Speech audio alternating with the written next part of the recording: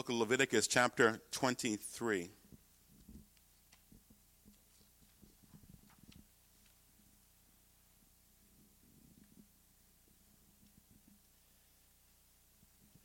Jesus, our forever atonement. Last week, the Jewish people celebrated Rosh Hashanah, the Jewish New Year.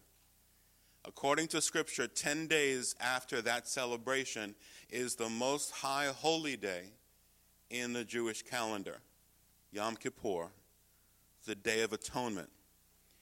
In its original form, in the original practices laid out in Leviticus chapter 16, Leviticus chapter 17, and Numbers chapter 29, the way in which it was supposed to go is the high priest would sacrifice a young bull to cleanse himself and the temple. Then 2 goats were brought in. One was sacrificed, and that blood was for the sin of Israel. The blood from that goat was then sprinkled on the Ark of the Covenant in the Holy of Holies. Through this, the nation's sins were cleansed by the blood of an innocent animal, the animal being a substitute. The high priest would then lay his hands on the second goat, who would be called the scapegoat, and essentially confess or transfer the sins of the nation for the past year onto the second goat. Then that goat was sent into the wilderness as a symbol that the sins of the people would be far away from them because of this appointed feast in the Lord's eyes. That goat was usually led into the wilderness, where that goat would be subject to various prey, or they were led into the wilderness where there would be cliff areas that the goat would then fall off. Because, and as I was reading in different rabbinical readings this week, no one wanted the goat that represented the sins of the nation wandering back into the camp. This was the practice, these were the mechanics of the feast that was the Day of Atonement. But while those were the physical motions, I want to look today at the attitude, at the mindset. And for that, we turn to Leviticus chapter 23. And I'll begin reading in verse number 26. And the Lord spoke to Moses, saying, also the 10th day of the 7th month shall be the Day of Atonement. It shall be a holy convocation for you. You shall afflict your souls and offer an offering made by fire to the Lord. You shall not do work on that same day, for it is the Day of Atonement, to make atonement for you before the Lord your God. For any person who is not afflicted in soul on the same day shall be cut off from his people. And any person who does any work on that same day, that person I will destroy from among his people. You shall do no manner of work. It shall be a statute forever throughout your generation in all your dwellings.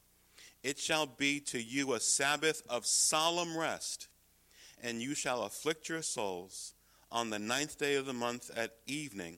From evening to evening, you shall celebrate your Sabbath. The words Yom Kippur literally mean cover, or make a covering, or to cover up. This was an annual feast. This was to cover the sins of the nation of Israel for the past year. The images are clear. This pointed to the need for an innocent substitution, one that was without spot or blemish, to be able to be a substitute for the guilty. But why? Why was this set up? There was actually more behind this, as we read in Leviticus 23. God wanted to restore his relationship with his people. That has always been his desire. But in that desire, equally, God cannot tolerate sin. Nothing they could do, nothing they could accomplish, nothing they could put together could be enough to cover their sin. Works wouldn't cover their sin. That's why they were told to do no work. lest they get the impression that anything they were doing in some way contributed to the way in which the relationship between them and God was restored. No work was to be done, and God was serious. If any work was done, you were to be cut off. Accomplishments wouldn't cover their sin. Position within the nation of Israel or within the community wouldn't cover their sin. They were told the posture, the attitude in approaching this annual feast. The actual words were to afflict their souls. Essentially, the posture they were to have in approaching this annual feast was to humble themselves. If anyone tried to work during the feast, no, cut off. If anyone would not humble themselves, they were cut off.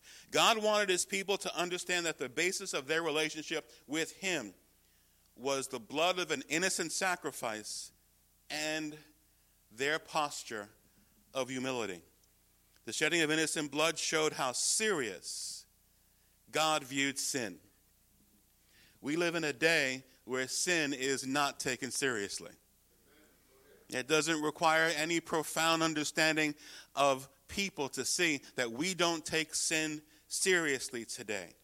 At best, we reduce it to human error and then shrug it off by saying, well, you know what? Everyone makes mistakes, no big deal.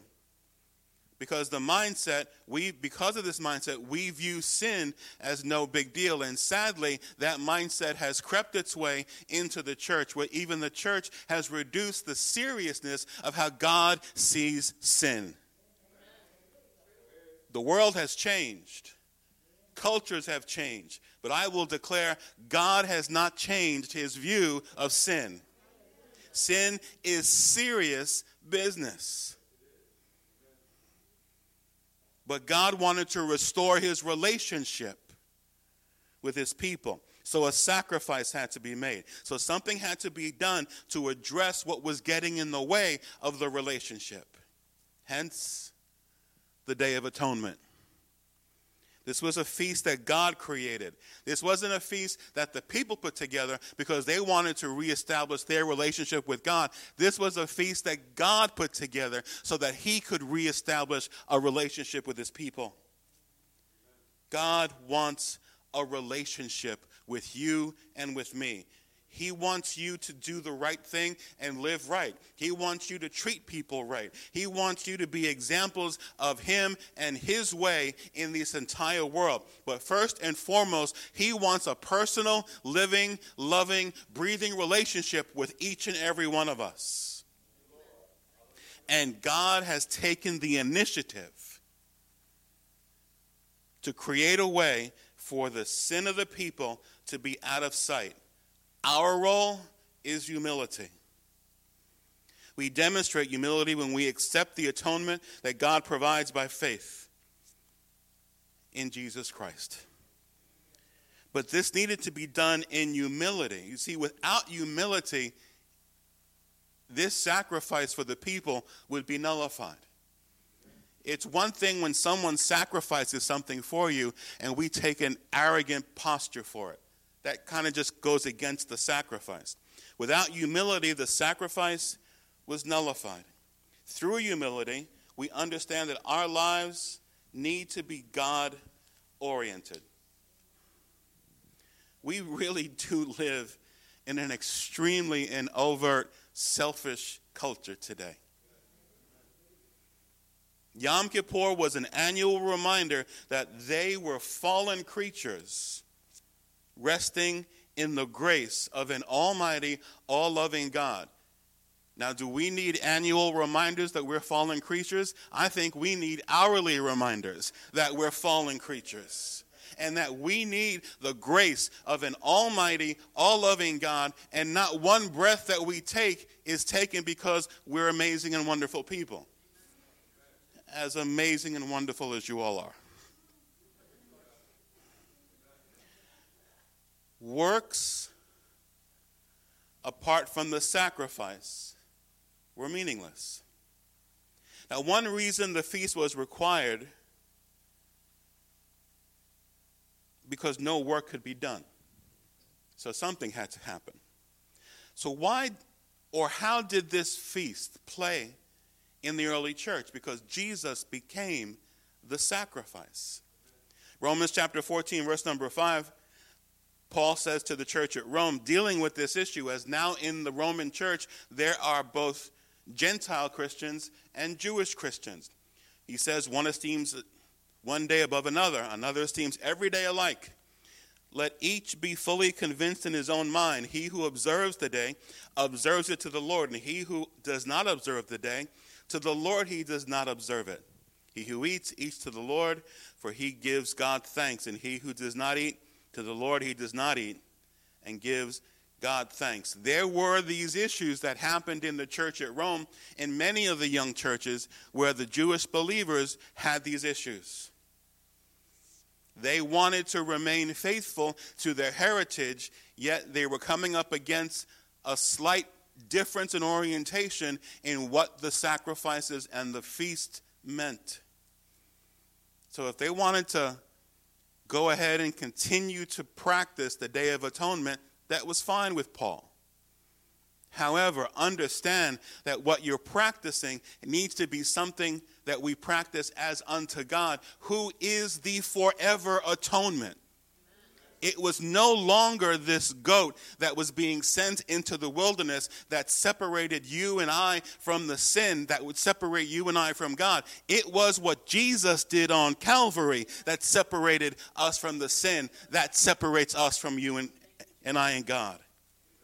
They embraced Jesus as Messiah, but still had strong ties to their upbringing.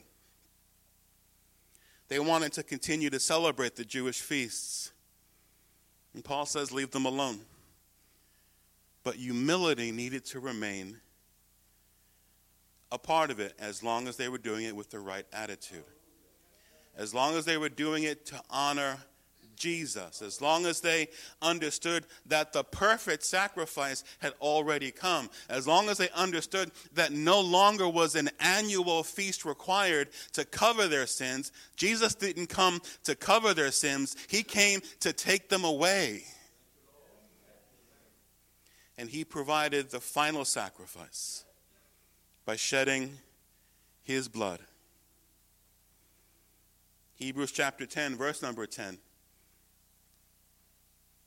But that will have been sacrificed, by that will, we have been sacrificed through the offering of the body of Jesus Christ once for all.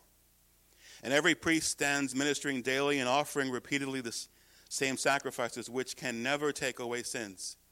But this man, after he offered one sacrifice for sins forever, sat down at the right hand of God, from the time waiting till his enemies are made his footstool. For by one offering he has perfected forever those who are being sanctified. Your Savior has provided for you a forever sacrifice, a forever atonement, a forever taking away of the sins that would otherwise forever separate you and me from Almighty God.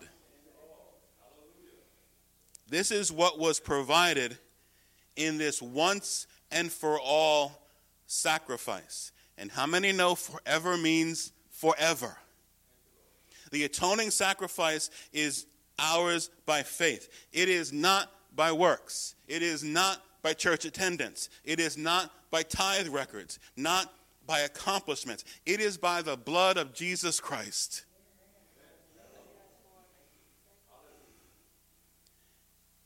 In the single life and work of the perfect Lamb of God. Yet it wasn't just about the sacrifice and the humility that the original feast was set up. There was another aspect to it, and it's one I'm convinced people miss today. Not only do we have a sacrifice that washes or takes away all of our sins, but it also provides something that I believe every single person in our culture longs for: rest. Going back to Leviticus chapter 23, the first part of verse 32, it shall be to you a Sabbath of solemn rest. You know the verses in Matthew chapter 11, verses 28 through 30. Come to me, all who labor and are heavy laden, and I will give you rest. Take my yoke upon you and learn from me, for I am gentle and lowly in heart, and you will find rest for your souls. For my yoke is easy, and my burden is light. People today do not know how to rest. They know how to stop. They may know how to cease activity, but we do not know how to rest. It has always amazed me how many people I've ever worked with go away on wonderful vacations, coming back needing a vacation.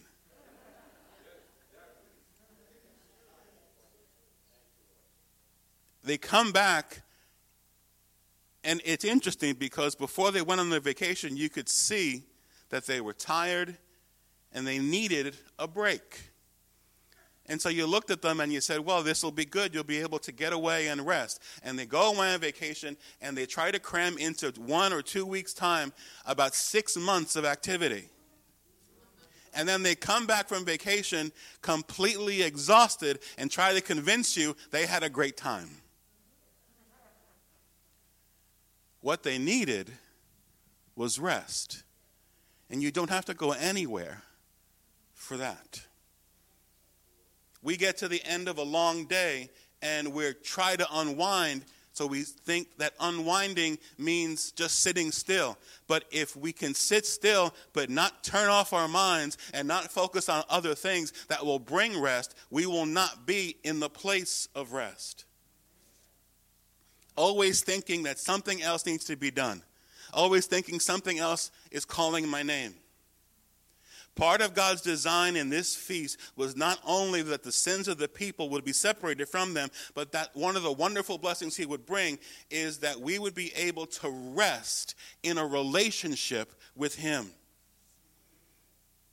Because of the sacrifice accompanied with our humility, God was able to reestablish relationship so that we could rest. In that rest, take time to pray. In that rest, take time to read his word. In that rest, take time to simply enjoy his company.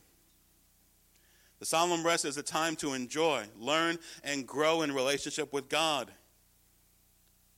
To realize that our relationship with God is the reason we're alive. And the same goes for other relationships. Ever been around somebody? I know none of you have, so just try and imagine it with me, though, for a minute.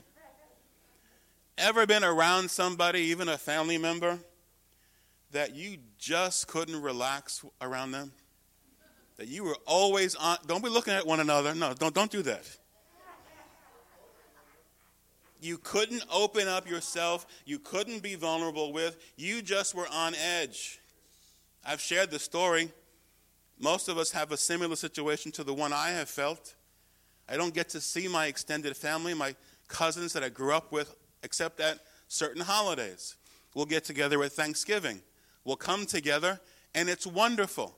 I haven't seen you in maybe a year or more now because of the pandemic, and we'll come together, and we'll start being able to fellowship and loving on one another, and an hour goes by, and I'm reminded as why we don't spend more time together.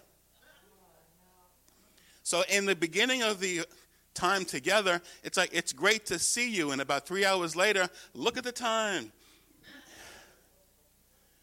Because we can't relax. We're putting on too many airs.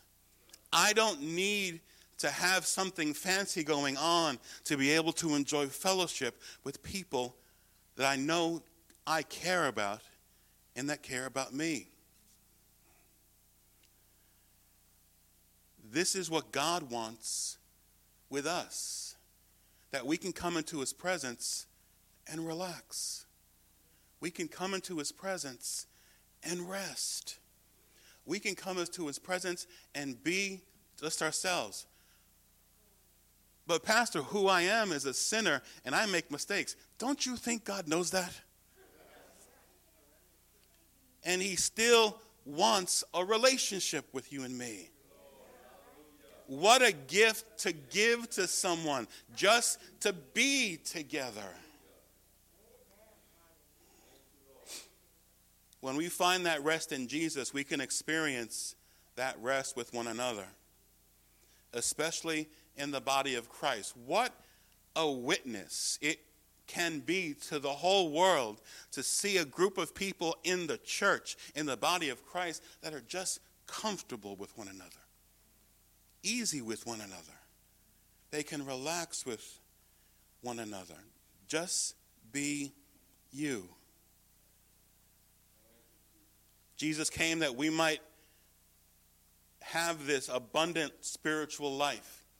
The Bible says he came to give us an abundant life. Nowhere does it say he came to give us an impressive collection of the abundance of material possessions. Are your sins washed in the blood of Jesus Christ today? Are you placing your faith in the sacrifice he made, not in the works that you and I do? Are you approaching his sacrifice with a humble and contrite attitude? No matter how long I serve him, no matter what I do for him, no matter what type of resume I can put together about my accomplishments in ministry, Lord, I am nothing without you. And every single day, I need to approach you with an attitude of humility.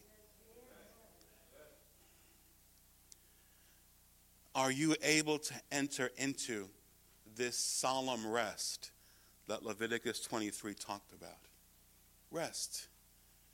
Honestly, like the rest I see often in our after-service fellowships. We just kind of rest. Sometimes there's this tremendous abundance of different types of food, and sometimes it's not as abundant. But what makes it fellowship is not the food. It's the people and the spirit involved. What I can promise you for today is that there's coffee back there. I know many of you are saying hallelujah inside, so that's okay. This rest is part of the abundant life that Jesus came to give us. And it seems the one thing that even we in the church find so elusive. Yom Kippur commemorates, or the ceremonies for Yom Kippur are very different today than they were in the first century. No animals are sacrificed, primarily because the scripture would have required those sacrifices to happen in the temple, and that temple was destroyed in 70 AD. So, and the fact that there really aren't many nations on the planet today that would permit those type of sacrifices. For the most part, though, the afflicting of souls, or the posture that is created today in the Yom Kippur practices, is accomplished through fasting. But Jesus taught us that even fasting can be done without the right motives. So this comes back to a posture, to an attitude. We embrace by faith his sacrifice on the cross. We embrace by faith his once and for all atonement. That was for the sins of the world. And that includes everyone, since everyone is in the world. He is the atonement. He is the atonement past. He is the atonement present. He is the atonement future. He is the once and forever Lamb of God. He is the once and forever scapegoat. We accept that we are saved by faith, not by works. That's what Paul told the Ephesians church in Ephesians 2:8-9. We enjoy the rest of being a free people who have been set free from the bondage of sin, who've been set free from any shackles the enemy might try and put into our lives. And that freedom is first realized and primarily realized by a living, loving relationship that we have with God. Like the old song, and he walked with me, and he talked with me, and he tells me I'm his own. And the joy we share as we tarry there, none other has ever known. That's the rest. We're not talking about sleep. We're not talking about the rest most people need when they come back from an overly exhausting vacation. We come back to sacrifice and solemn rest. And in it, the humility to realize that I can't have any of that without Jesus. He took the initiative. It wasn't that we realized our need and then decided, let me go to God and see what we can work out in our relationship. God looked at us and said, this is messed up. This isn't working. I'm going to send my son and be the Passover lamb and be the scapegoat, be the Day of Atonement sacrifice that takes away the sins of the world. The annual covering of sins, according to the New Testament, is no longer needed, according to the writer of the book of Hebrews, because Jesus became our forever, our perfect sacrifice, once for all. He became our forever atonement.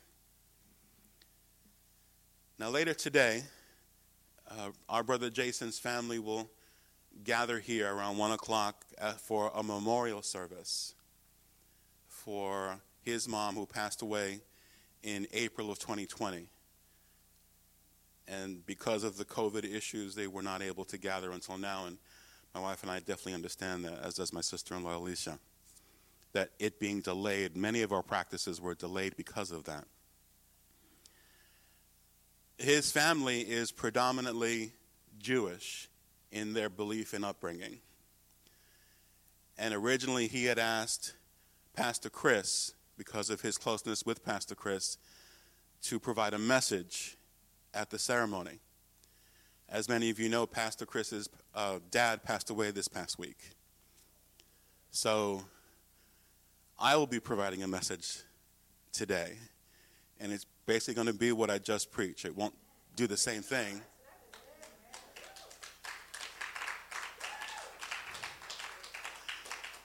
Now, I'm not going to take the same amount of time, but I am going to remind them that they're going to celebrate on Wednesday and Thursday of this week the Day of Atonement, and that Jesus came to be that perfect, once and for all sacrifice. Now, I guarantee you, just because personalities are different, I will express it a little differently than Pastor Chris would have. Much less sweat. I'll probably do it in like 5-10 minutes. But that's the message. But it's not just the message for the Jewish community, because that solemn rest is something the Christian community needs. As a body of Christ, church, we are so uptight. We are so wound. The phrase that was so popular when my older son was growing up, and they don't say it much anymore, but I'm going to say it now, we need to chill. We need to lighten up.